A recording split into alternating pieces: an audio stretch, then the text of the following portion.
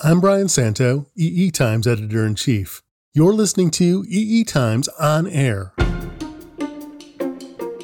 And this is your weekly briefing for the week ending July 9th. This episode is brought to you by Power Integrations, innovation in power conversion. In 1999, race car driver Sam Schmidt won his first IndyCar race. The following year, in a practice run for another race, Schmidt flipped his car. The crash severed his spine, rendering Schmidt a quadriplegic. For the next 14 years, Schmidt's only vehicle for personal mobility was a wheelchair. Then, in 2014, engineers from Arrow Electronics created a car that would not only let Schmidt drive again, it let him race again. This is Sam Schmidt in a video filmed in 2014, after getting another chance to drive again. For 15 years, I finally feel normal because this is a normal thing to do when you're not paralyzed. And now I can do it like anybody else. But even that thrill doesn't overshadow the dream. When I crashed, my daughter was 2. Now she is 16. She doesn't remember a single hug from her daddy or a bounce on my knee. But I have no regrets, only hope, and thousands upon thousands of hours of sweat equity invested in my recovery. Because the dream is still the same. When my little girl gets married, it will be her father that walks her down the aisle. That was recorded 7 years ago. Last year, Sam Schmidt's daughter got married, and Schmidt, equipped with a new exoskeleton created by Arrow Electronics, danced with his daughter at her wedding. We'll get to the story of Sam Schmidt, the Sam car, and the Sam suit in just a minute. As befits a weekly briefing, here are some brief summaries of the articles we've published in EE Times this week. Modern society is rushing headlong to connect everything, and the basic problem is that connecting everything without strong security is stupid. We don't want criminal hackers taking over our security cameras or our cars, well, we really don't want criminal hackers taking over anything if we can help it. But we don't really have strong security for the Internet of Things yet. Intrinsic ID is a company that specializes in physical unclonable functions, otherwise known as PUFs. The idea with PUFs is that every single semiconductor device made has microscopic variations, and those variations can be encoded as unique identifiers that can be the basis for a potentially effective security system. Read our latest installment of the EE Times C-Suite interview series with Intrinsic ID CEO Pim Tulls. Autonomous vehicles will rely on sensors, and different types of sensors can be compromised by everything from mud to spattered bugs to rain. We're going to want to keep sensors clear and unobstructed, but there's still no agreement on how to do that. What are the possibilities? We've got a story on that. It's called Sensors Create a Cleaning Nightmare. We've also got stories on yet another possible fusion reactor, about the FTC and the FCC both chastising Broadcom for monopoly practices, and about the new requirements by the federal agency concerned with highway safety that might finally pave the way for some rules of the road for assisted driving and autonomous vehicles. For all of these stories and more industry news and analysis, visit our website at eetimes.com. If you're on this podcast episode's webpage, look to your left and you'll see links to all of the stories we mentioned today.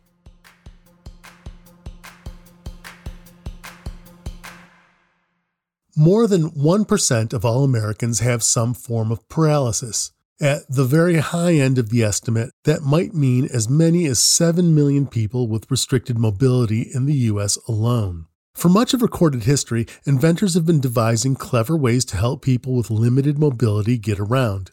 In recent decades, what had been purely mechanical systems have been outfitted with increasingly sophisticated electronics. Wheelchairs, for example, have been around for at least 250 years, but eventually engineers added first motors and then started adding automated features, offering gradually increasing amounts of autonomy even for quadriplegics. And as the technology has become more sophisticated, so too have the solutions that are available to those with mobility restrictions. In 2014, Arrow Electronics created a car that could be driven by a quadriplegic.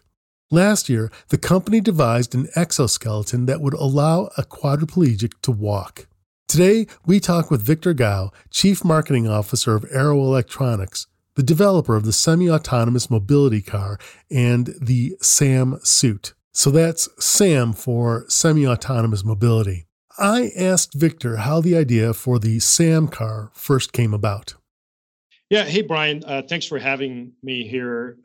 This story goes back about 7 years.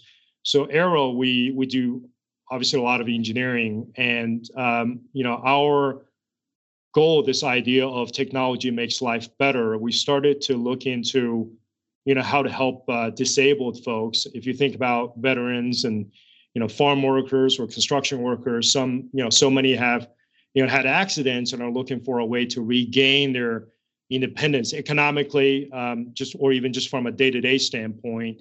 So we're based in Colorado, and we started working with Craig Hospital, one of the biggest centers out here, and through them serendipitously met Sam Schmidt. And Sam is an IndyCar driver.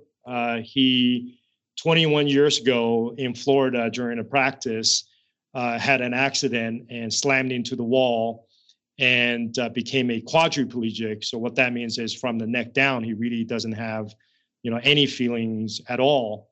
And what really inspired us when we met Sam was, years on, not only was his prognosis only a few months, and he's definitely beat that by a far stretch.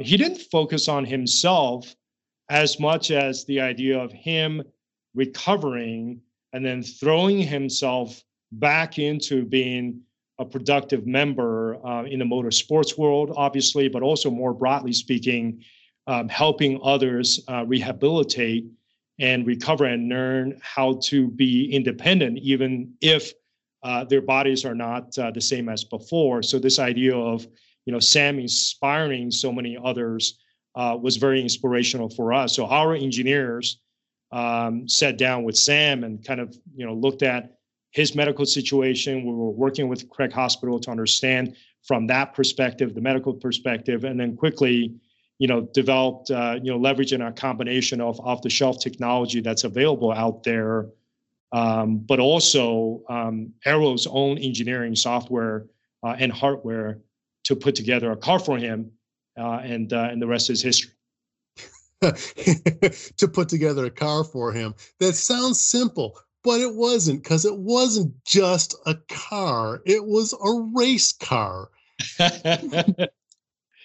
So, I mean, I met Sam briefly and talked to him. The guy is amazing.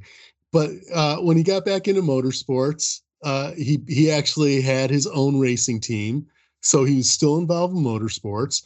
And his dream was to get back in a car. Now, you guys were talking about just giving him his mobility back and hoping to use that same technology to give other people their mobility, their vehicular mobility. Sam gets in this thing and he's doing 100 miles an hour and screaming around corners as close as he can do it. That was amazing technology. So you're right. That was version 1. Years ago, we actually just this February went out to the Kennedy Space Center in Florida, and Sam broke the 200 miles per hour. So that's 201 miles per hour. And that, by the way, is IndyCar Formula One speed, right? Because the pole speed you would expect from IndyCar is 240, 250. And Sam is definitely going as fast as Pato O'Ward or Felix Rosenqvist on his team. He's an amazing guy. So it was cool that you found somebody who was both almost literally driven.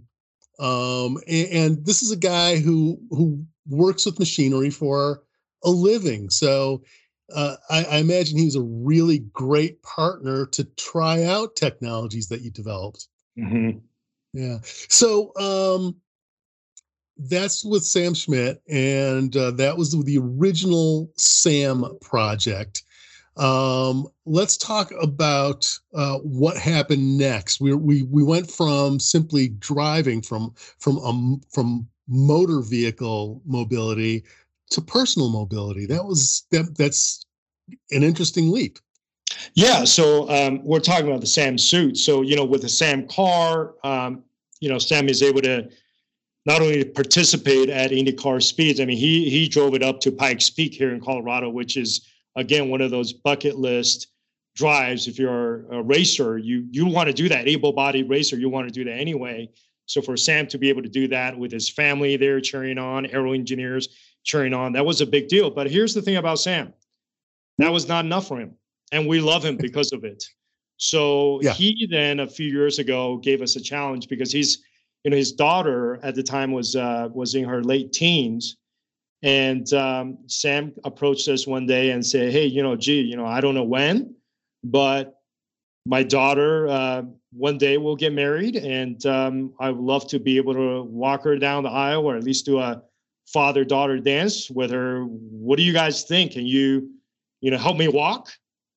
And so we are exactly like Sam. So when he gave us a challenge that sounds crazy, we say, let's go for it. And so again, our aero engineers jumped in, a group of project leads, and decided that, hey, let's look at what's available. And so what's going on here is, from a technical standpoint, we're able to repurpose, Brian, a lot of the technology from the SAM car, right? So sensors, a lot of the semi-autonomous aspect of it. So we work with a existing exoskeleton technology company, but what's different is very similar to autonomous driving technology.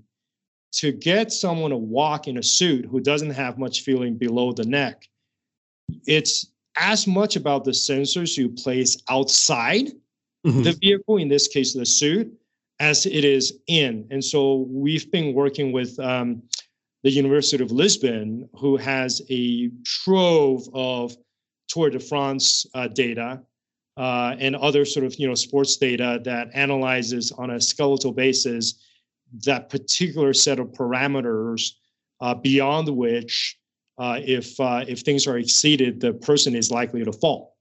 And so in version 1 of the SAM suit, we don't have that technology. We still have a person, an aide, to help Sam stay upright. I mean, it's him walking, but the balance and all that is still with the help of another human aid. But the goal in version 2 would be to work in that AI and that machine vision technology, so that as Sam is picking his artificial exoskeleton up, that is him doing it. But if he exceeds certain things, there's that stability that would kick in. That is phenomenal. It's not like Sigourney Weaver in Aliens, right? No. He's an incredibly ambitious and smart guy, but that's a really tough engineering challenge. It's a very impressive thing to be able to do, to even get to the point where, I mean, like, I've got 2 daughters. Dancing with your daughter at a wedding is just like, that's a killer concept. Yeah, what's really touching. I think it was in many ways just so profound when we spoke to Sam after the wedding and asked him how it felt. He said that for the first time in a long time, he didn't need to look at people's eyes anymore. Wow. Felt like he was normal. The last time he said that was when he was racing a car down, right? 100 plus miles per hour at racetrack. But this is really on a much more personal level, to your point earlier, where the car helped Sam, become a racer again. And his sentiment was the suit is helping him become a person again. And it was, first time him and his wife danced in 21 years, the first time he's ever danced with his daughter, because when he had the accident, his daughter was just 1 or 2 years old. Yeah, Yeah, it's a beautiful story. Yeah, I'm getting choked up here. I'm just going to move over to the next question before I literally start sobbing. That's just too much. Yeah, Maple. So the story doesn't end there. As good as that would be a great place to end, but it's not even close. You guys are taking the suit and Sam to Goodwood, right? Yep. Now, personally, I don't know that much about Goodwood. I don't know if a lot of people know that much about Goodwood. Why don't you tell us what that is, what the event is, why it's significant, and then let's talk about what we can expect to see there. Yeah. So Goodwood belongs to a group of places where if you love history and love racing, there's really nowhere else more exciting to be. So it's in Chichester, which is in the south of England, West Sussex County. And much like Silverstone or Donington Park, Goodwood was actually one of the places that was requisitioned during World War II by the British government for the war effort. And in fact, the mighty 8th U.S. Air Force and the British Royal Air Force frequently flew joint missions from Goodwood at the time. It was designated as Royal Air Force West Hamnet. And so after the war, Lord March, the 9th Duke of Richmond and owner of the Goodwood Estates, he was also an engineer and a volunteer aviator during the war. So he converted the periphery road of Goodwood, the airstrip, into a racing circuit. So, that was, the effect of that was, not only did it promote the automotive industry and, frankly, a lot of the life-enhancing technologies that the industry embodied at the time, the Goodwood circuit also created many jobs for the local community. Yeah. So, if you're a racing fan, but if you're also a history fan, you'll know that, even though motorsports at Goodwood has always been this proud celebration of competition, of the ingenuity of modern engineering, there's always also been this conscious elevation of civic contribution, of international friendships, and just how important partnerships are in making progress. And so, in that spirit, this has been a bucket list for Sam. And so, Aero, we're super proud and excited to support Sam in going to Goodwood. I mean, when you have, British racing royalty, basically the likes of Jim Clark and Jackie Stewart, and certainly with our connection with McLaren, Ayrton Senna and Bruce McLaren, they have all, participated in Goodwood before. So what Sam will do at Goodwood, which is, July 8th through the 11th, is he's going to participate in the hill climb. So the hill climb is a couple of miles, 2.4 miles of a track that starts, at the base of a hill and goes up to Goodwood House. And Sam is going to be driving the Sam car. In fact, he's going to be a regular participant and a competitor. And we say regular because, almost everybody we know of are not like Sam. It's a timed competition, and it's a really tricky track too, because there's not a whole lot of turnouts, right? So you're going fast, you want a lot of downforce, but you also know you have minimal room for error, and if you do make an error, it's going to hurt.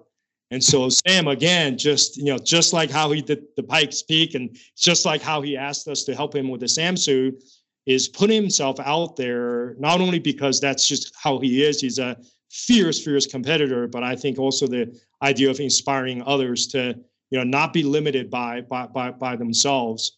So that's what Sam will be doing. He'll be doing the hill climb, and we're also going to be bringing the Sam suit. We're going to be exhibiting in, helping him put on a showcase for it at the Future Lab area of the Goodwood Festival of Speed, which has always been a, sort of a place where future technologies are looked at. So, a lot of times we talk about the rear view mirror technology. It's a technology came off of racing, the racetrack. And so the idea here would be, as we, demonstrate what the Sam suit could do and what the Sam cars could do, it could inspire other technology companies and partners to lean into this area. we've mentioned his participation in the Pikes Peak Challenge a couple times. That's also a time trial thing, and it's worth noting that again, not safe. A bunch of hairpins up a mountain road. Do not try this at home. Do not try this at home. This guy, Sam, actually came in the middle of the pack. He did. He's not just participating. There's no participation trophies for him as far as he's concerned. He's competing. That's what I love about this guy. Yeah. Yeah, So we're talking about Sam Schmidt a lot. But the technology is really cool in and of itself. And I'm wondering if you could say a few words about extrapolating the technology. Is it what are the hopes for assisted driving? What are the hopes for assisting people to walk? Yeah, I think this really. Although at the time we started working on the projects, we and our engineers didn't really think a whole lot about where we could be today. The idea of edge compute, the idea of all kinds of sensors, not just motion, but temperature, humidity, anything that could give you environmental data. And racing is clearly a sort of high velocity, high inertia, high vibration environment. I mean, anything that you could think of that are super tough.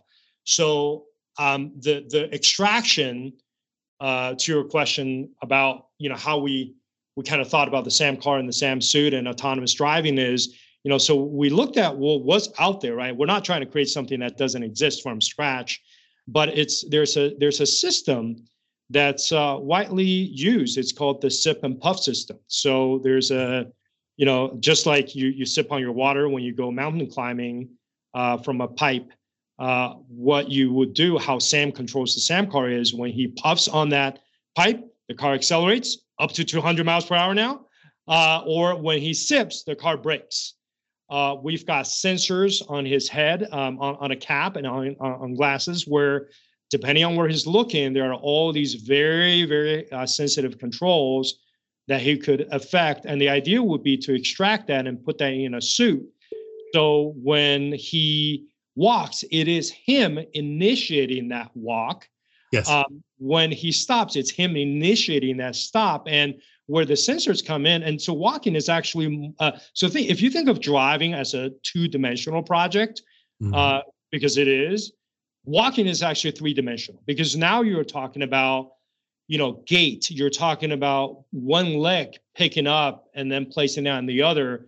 And so you're in this three-dimensional space, thinking about how all the sensors on the edge need to be computing, need to be adjusting. So things like preloading environmental data into the onboard chip, or things like other ways where we could make compute that much faster. What happens if he falls? Do we need to create another apparatus to either prevent that or to shield him? So it's both a very, very hard engineering challenge, but I think you're right that there's also a lot we could extract from the car that we've learned specifically around the data and the edge compute that in a world of hardware is more important than ever.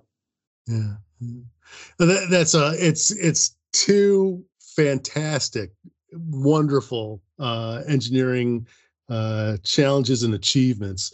And if people are interested, I understand that Arrow is willing to help partners out with similar technology. Yeah, so when we created this technology, we wanted to make it open source. Now, it's not open source in the sense that anybody would just go on. We do have a vetting process to make sure that it's used properly. But having said that, we are very much making this technology available to partners that have shown a track record and have shown credibility in devoting resources to improve the quality of life, for their users, for their customers. So we'll make it available free of charge.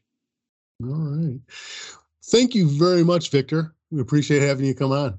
Thanks for having us. Cheer for us in July. You got it.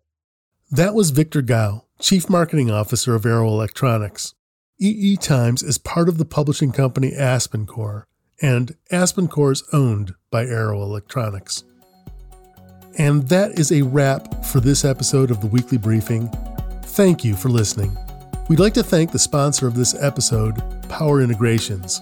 Visit this episode's webpage to find links to videos from Power Integrations explaining green energy, gallium nitride semiconductors, and other subjects associated with advanced power technology. Power Integrations, innovation in power conversion. This podcast is available on all the major podcast platforms, but if you get to us via our website at eetimes.com/podcasts, you'll find a transcript along with links to the stories we mentioned. The Weekly Briefing is produced by EE Times. It was engineered by Taylor Marvin and Greg McCrae at Coop Studios. The segment producer was Katie Huss. I'm Brian Santo. See you next week.